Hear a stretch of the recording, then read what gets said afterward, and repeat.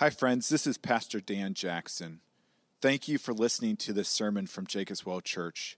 My hope and prayer is that this message will be a blessing to you and lead you into worshiping and enjoying our great and gracious God. With that said, let me encourage you to use this message as a supplement to and not a replacement of a local church. Christ did not establish his church simply for us to consume messages, but so that we could be intimately invested in each other's lives as an authentic covenant community. Again, thank you for listening, and if you want more information about Jacob's Well Church, please visit our website at www.jacobswellgb.org. In today's passage again, if you would first open up to 1 Corinthians chapter 10 in your Bible. In today's passage, the Apostle Paul is once again addressing the church of Corinth, which is in the city of Corinth. And the city of Corinth was probably one of the messiest, most sinful cities in the time of Paul. And so was the church that was placed within Corinth. And so Paul is addressing the church at Corinth who are struggling with sin. And he's encouraging them towards holiness and towards happiness. As many of you know, your struggle with sin really happens when you become a Christian. That's when you start struggling with sin. That's when you start pursuing holiness in a whole new way. And so Paul is seeking to help them mature in their faith and grow in holiness. And he does this in today's passage by addressing the issue of temptation. Pastor Sandy Wilson gave a really helpful definition of temptation that I really appreciated. And he says this. He says, temptation, it's the enticement or allurement to destructive behavior with a false promise for better good through disobedience. Okay, I'll just read it again. It's the enticement or allurement to destructive behavior, also known as sin, with a false promise for better good through disobedience. You know, sin is enticing, it is alluring, and it is disobedience. And it is always destructive, but with this false promise that it will make life better. I don't know about you, but for me, temptation is not an annual experience. It is a daily experience, an hourly experience, even sometimes a second-by-second experience. And so for those of you who, like me, experience temptation, 1 Corinthians 10, 1 through 14 is written for our good and for our benefit. And it teaches us how we should handle temptation, how we should prepare for temptation. So 1 Corinthians chapter 10, verses 1 through 14. This is God's word. Paul says, "For I do not want you to be unaware, brothers, that our fathers were all under the cloud and all passed through the sea. And all were baptized into Moses in the cloud and in the sea. And all ate the same spiritual food, and all drank the same spiritual drink. For they drank from the spiritual rock that followed them, and the rock was Christ. Nevertheless, with most of them God was not pleased, for they were overthrown in the wilderness. Now these things took place as an example for us, that we might not desire evil as they did. Do not be idolaters as some of them were. As it is written, the people sat down to eat and drink and rose up to play. We must not indulge in sexual immorality as some of them did, and 23,000 fell in a single day. We must not put Christ to the test as some of them did and were destroyed by serpents, nor grumble as some of them did and were destroyed by the destroyer. Now these things happened to them as an example, but they were written down for our instruction, on whom the end of the ages has come. Therefore, let anyone who thinks that he stands take heed lest he fall. No temptation has overtaken you that is not common to man. God is faithful, and he will not let you be tempted beyond your ability. But with the temptation, he will also provide the way of escape, that you may be able to endure it. Therefore, my beloved, flee from idolatry." I remember a few years ago, I went with my family down to Kansas City for Thanksgiving. It's kind of when the Jackson family reunion happens. And at that time, I was on a diet, okay? Or my wife will call it a lifestyle plan or something like that. But I was on this, and I was staying away from carbs, and I was staying away from sugars.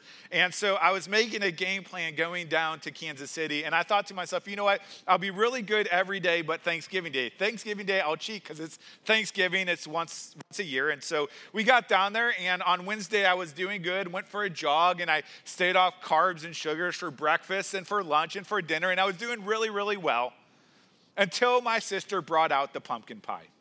The nice, warm pumpkin pie, my favorite pie in the whole world.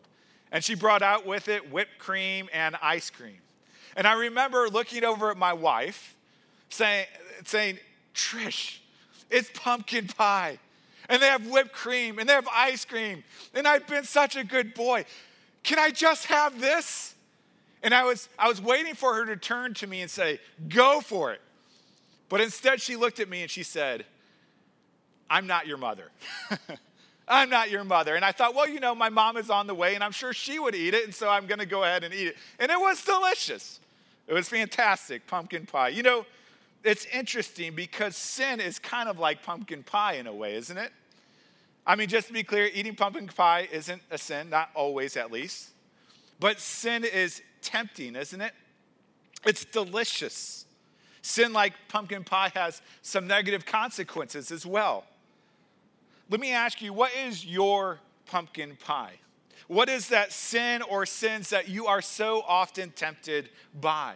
What is your secret sin that you don't want anybody else to know? What is that sin that is always sitting before you, offering you a way of escape?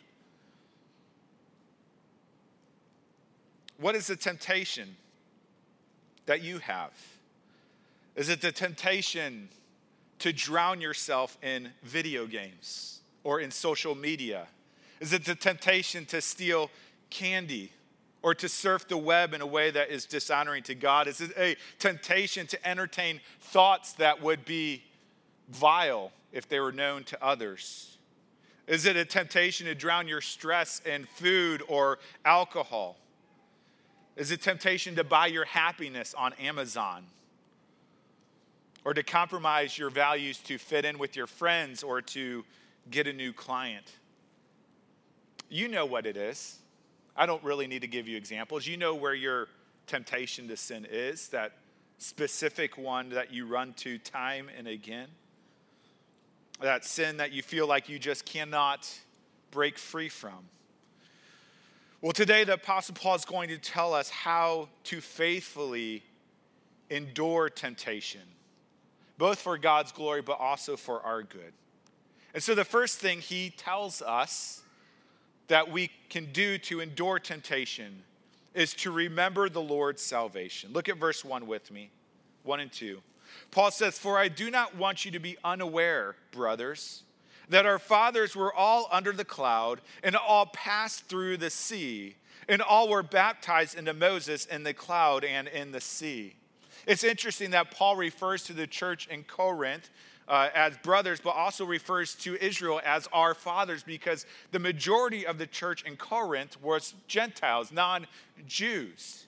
And yet here Paul is saying, listen, Israel is our spiritual heritage. It is our spiritual lineage. That's why Jesus says it is those of faith who are the sons of Abraham. And the reason why this is so important for us to understand that Israel is our lineage is because it means as we read the Old Testament and as we read their salvation, we are reading our story. The story of our family history. And Paul says, don't be ignorant of this story of how God has saved our forefathers in the faith. And so he hammers home what happens here in the Old Testament. You know, it's so interesting. A famous pastor has recently said that we need to unhitch the Old Testament from our faith and from our teachings and from our practice. I cannot imagine how Paul would respond to such a comment. Paul would go nuclear. Jesus would go nuclear because Jesus was constantly quoting the Old Testament. It is vital for us to know and to understand the salvation that God has provided in the Old Testament. Now, Paul points us back to when God had delivered Israel out of bondage in Egypt, which is the major picture of the gospel in the Old Testament. And here in verse 1, he says, "For I do not want you to be unaware, brothers, that our fathers were all under the cloud and all passed through the sea." If you remember from reading the Bible or from the movie with Charlton Heston, God led the people out of Egypt, and he led them with this massive cloud during the day and then a column of fire at night. I mean, could you use your imagination? Just imagine how amazing this must have been. I mean, imagine if we went out behind the church and there was this massive tornado there. It would be awe-inspiring, but instead of it being for our destruction, it would be to lead us and to guide us. And so this is the awesome work of God for the salvation of his people. And Paul is telling them to remember that, and that they also passed through the sea. When they got to that dead end at the Red Sea, you know how the story goes, but the cloud was there to guard them against the Egyptian forces. And then God split the Red Sea in two, like chopping an apple in half, and the people passed through on dry land for their deliverance. Our God is an awesome God who does amazing things for the salvation of his people, including for you and for me. Verse 2, he says, "And all were baptized into Moses in the cloud and in the sea." Paul uses the cloud and passing through the sea as an analogy of the sacrament of baptism today. It's a little bit confusing, but in the Old Testament, all of the people, including the households and the children, were identified with their leader Moses, who was God's servant to lead them into salvation. In the same way, through baptism, we identify ourselves with Christ, who leads us in salvation. Verse 3 says, "And all ate the same spiritual food." God provided for his people. He not only saved his people, but he also provided for them manna in the wilderness that would come from heaven, and he provided one day at a time, except for the day before the Sabbath, where he'd provide double, but he'd provide one day at a time to be a daily reminder to his people that he is providing for them, that he is with them, that he is nourishing them. Verse 4 continues, he said, "And all drank the same spiritual drink, for they drank from the spiritual rock that followed them, and the rock was Christ." After the Lord God saved his people in this miraculous way with a cloud and with a pillar of fire, and by splitting the sea in two, they went into the wilderness, and the people didn't have enough water to drink. And so the Lord calls out to Moses and tells him to take his staff and to strike a rock, the driest thing there could possibly be on planet Earth. And from that rock gushed water for the people and for their livestock to drink. How great is our God and his salvation and his provision for his people. You would think of all the people in the whole world, right? That these people, the Israelites, would not give into temptation. I mean, they got to see God split a sea and walk through on dry land. You would think, no way would they fall into temptation. And yet we get to verse 5. "Nevertheless, even though they saw God's wonders of salvation, with most of them God was not pleased, for they were overthrown or slain in the wilderness." And the account of the Lord's salvation recorded in Exodus and Numbers, as Pastor Jonathan mentioned, and as we'll read later in this passage, the people of the Lord grumbled against the Lord time and time again, and grumbled against his servant Moses and Aaron as well. Even after they saw God do such great things, they forgot quickly, and they whined and they complained. They were entitled children who thought that they deserved everything, even though they've already gotten the best thing. You see, one of the secrets to resisting sin is not simply to resist our sinful desires and passions, but rather it is to remember and rejoice in God's salvation, to delight yourself in the awesome and mighty God who has saved his people and who provides for his people. That is where power over temptation comes. Let me give you an example. This week, I bought a used pickup truck from a private owner, and I went over to go test drive the pickup truck. And when the owner handed me the keys, he gave me this little lanyard with the keys on it, and this little lanyard says, "I love Jesus." And so as I started up the truck, I said, "You love Jesus?" And he was Puerto Rican. And so in his broken English, he goes, "Yes, I love Jesus." Or that's a really bad Puerto Rican accent. But anyways, he would say, "Yes, I love Jesus." And I said, "I love Jesus too." And he's like, "Oh yeah." I said, when did you come to love Jesus? And he said, "Oh, 2 years ago." I'm not going to do the accent anymore because I struggle with that. But he's like, 2 years ago, I became a Christian. And I said, "Oh, that's amazing. Tell me the story." And so he's telling me about how when he was in Puerto Rico that he would get in fights a lot. He was actually a boxer, but would do street fighting a lot. He also said that he was running from the police, that he was into drugs, and all these other really horrible things. And I remember when we were driving, he actually said, "I used to think when I had a lot of cash on me, it made me feel big. It made me feel important." He goes, "But now I don't need cash because I have Jesus," right? And so the question is, what was it that made those other passions diminish in his life? Was it that he was simply trying to suppress them and hold them down? No, it's because those passions were replaced by a greater passion. It's because he found that his story was actually a part of a greater story, the story of God's salvation. You see, a greater passion is never replaced by a lesser passion. And Paul in this passage is saying, remember the greatness of our God, the greatness of our salvation. Throughout history, let him be your supreme passion that triumphs over all other passions. And so how do we stand up against temptation in our secret sin struggles?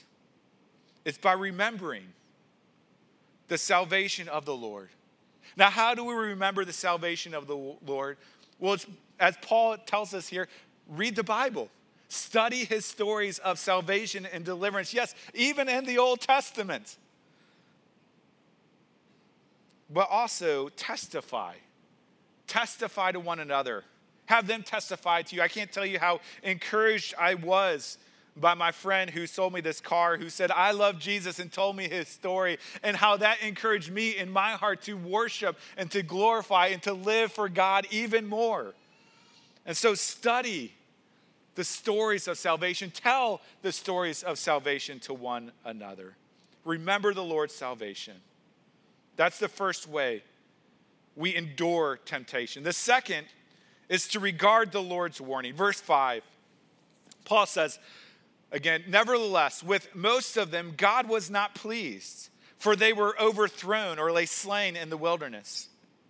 Now these things took place as examples for us, as warnings for us, that we might not desire or lust after evil as they did."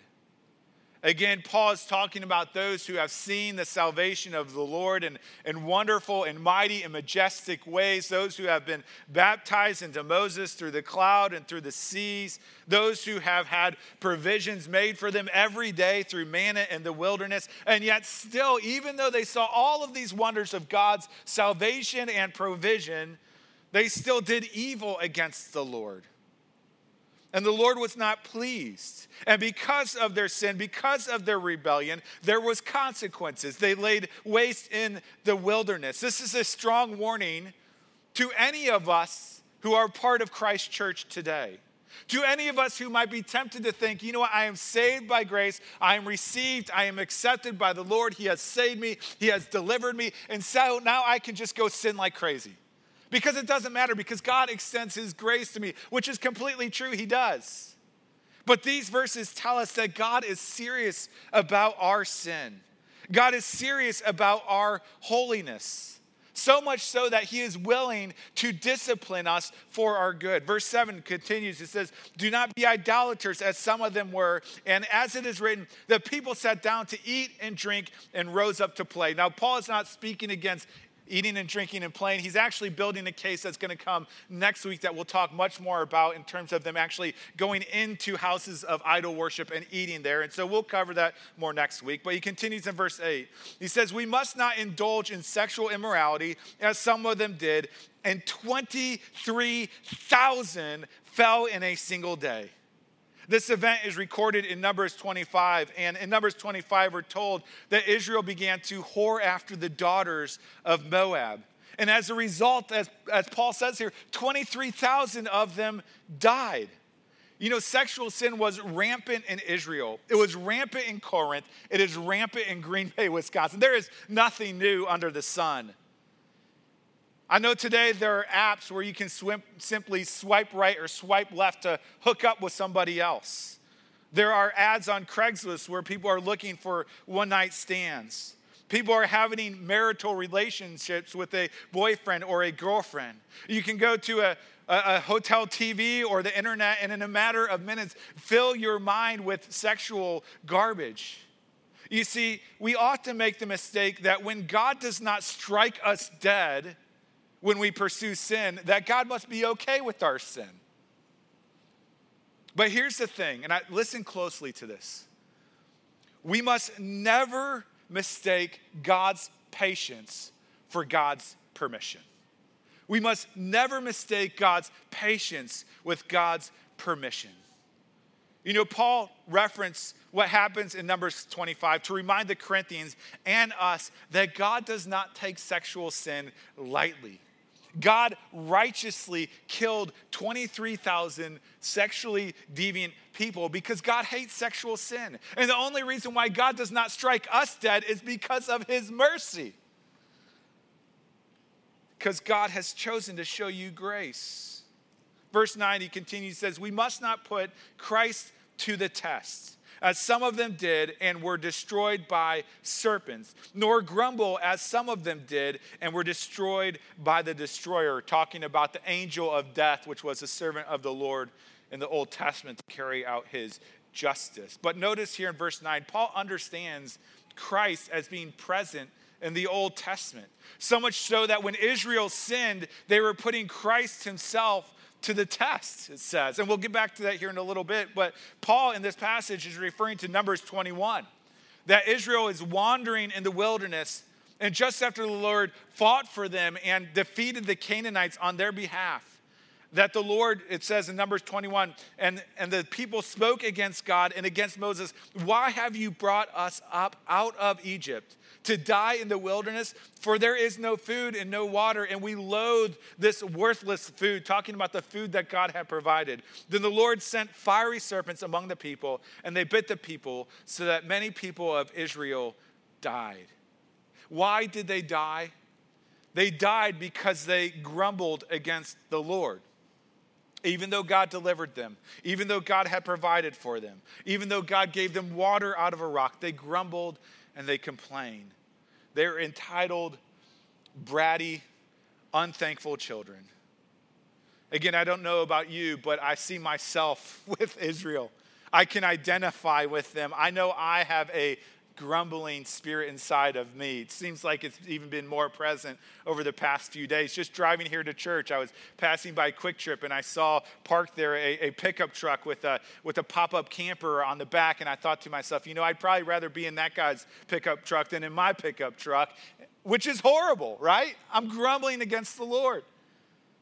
Or I can grumble because my kids don't behave the way I want them to, or because people in church are difficult, or because I can't afford the pickup truck I really want. I have a grumbling heart, and this is a warning against a grumbling and complaining heart, because when we're grumbling, what it means is we're not giving thanks to God for the very things that he has provided for us, the amazing and wonderful things that he has provided for us. Grumbling is not a small sin. The sin of grumbling sent many to graves amongst Israel. Verse 11 continues.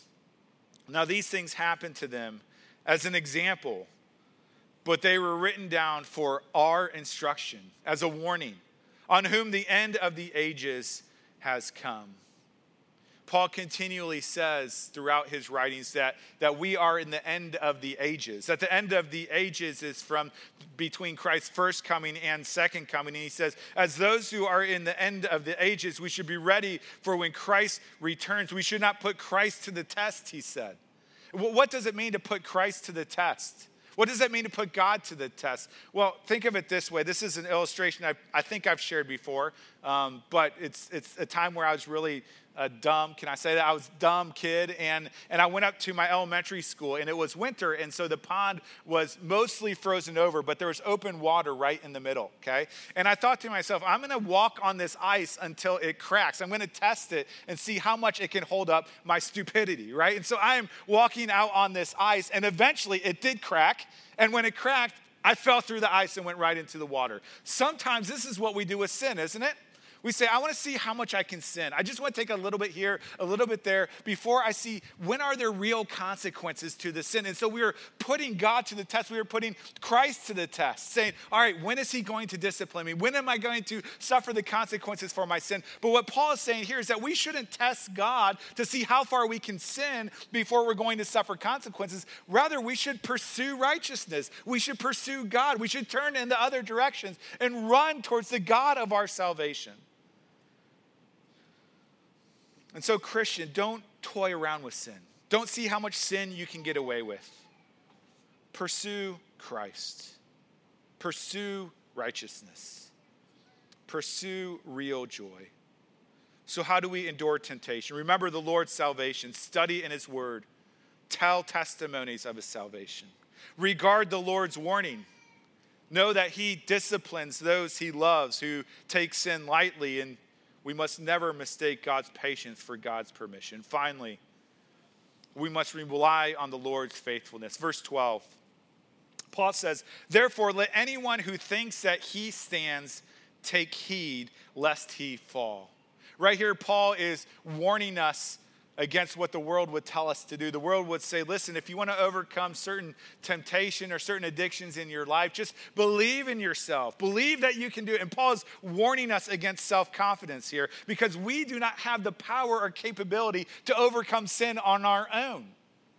And so Paul is not encouraging us towards self-confidence, but God confidence, that the God who lives within us has the power. That's right, amen. That the God within us has the power to overcome the sin, but we don't, and so we should depend upon God. Not willpower, but God power. Verse 13, no temptation has overtaken you that is not common to man.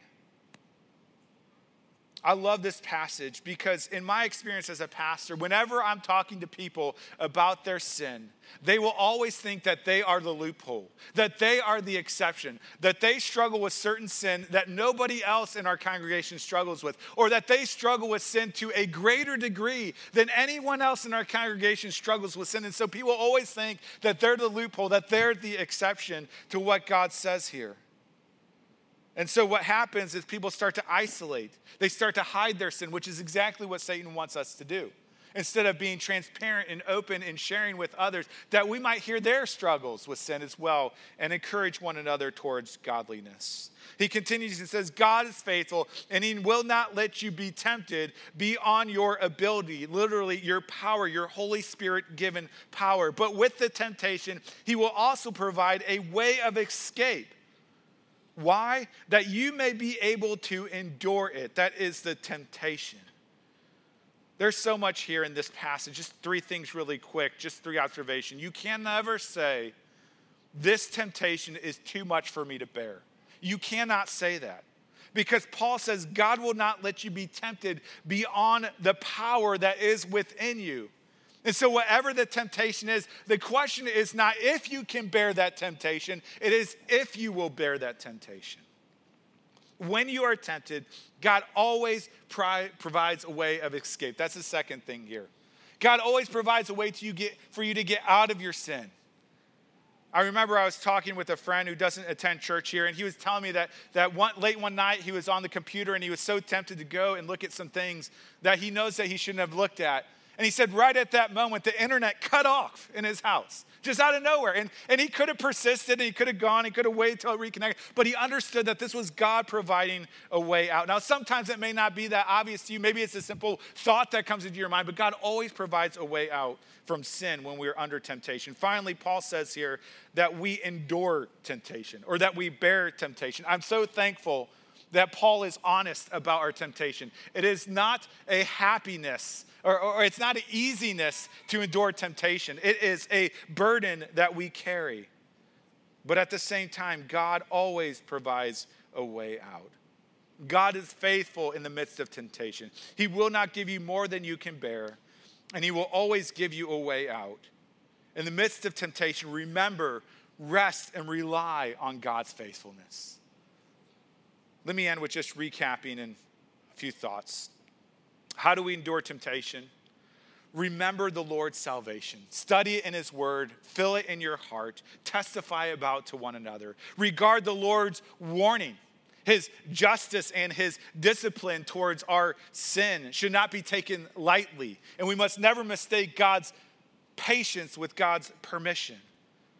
And then finally, rely on the Lord's faithfulness, who will not let you be tempted beyond your Holy Spirit power, and who will always give you a way out.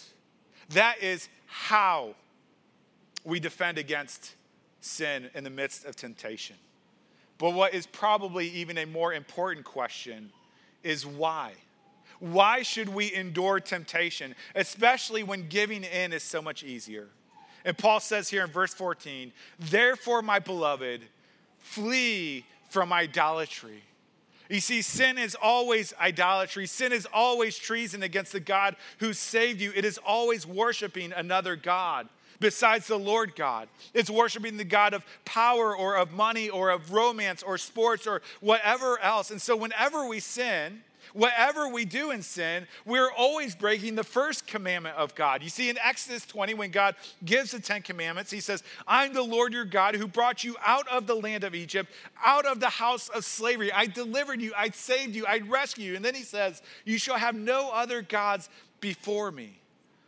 You see, God not only saves his people from slavery and bondage and sin and death. He not only saves us from those things, more importantly, he saves us unto himself, that we may worship and enjoy him as our God. In Hebrews 12:2, it says, Jesus, the founder and perfecter of our faith, who for the joy that was set before him, endured, same word that we use for temptation, endured the cross, despising the shame. What was the joy set before Jesus that made him endure the cross? Was it the praise of heaven above? It couldn't be. He already had that. Was it a perfect relationship with his heavenly Father? Was that the joy set before him for enduring the cross? It couldn't be that either, because he already had a perfect relationship with his heavenly Father. What was the joy Jesus could only get by enduring the cross? It was you. It was me. It's the only thing he did not have. It was the joy that was set before him that made him endure the cross. Why should we endure temptation when it is so difficult to endure it? Jesus endured the agony of the cross to enjoy you. And Jesus is calling you to endure the agony of temptation so that you might more fully enjoy him. That's why we endure temptation, that we might grow closer with the God of our salvation, who is the joy of our salvation. Let's pray. Lord God, we confess that we often fail in the midst of temptation, that we often succumb to temptation and pursue sin. God, pray in the midst of temptation, Lord, that you would remind us of our salvation, that we would heed your warnings, Lord God, and that we would remember that you are our greatest joy. And anything that gets in way of us enjoying you as our greatest joy, Lord, is not good for us, and that we would put it aside. Help us, Lord, to endure temptation, to not give into it, but to endure it for the joy set before us, which is more intimacy with you. Lord, as we turn to your table, we are reminded that you feed a weak people, that you nourish us by faith through these elements in our fight against sin, as we seek to endure temptation, God. And so, Lord, pray, strengthen us through these elements. And we pray this in Jesus' name. Amen.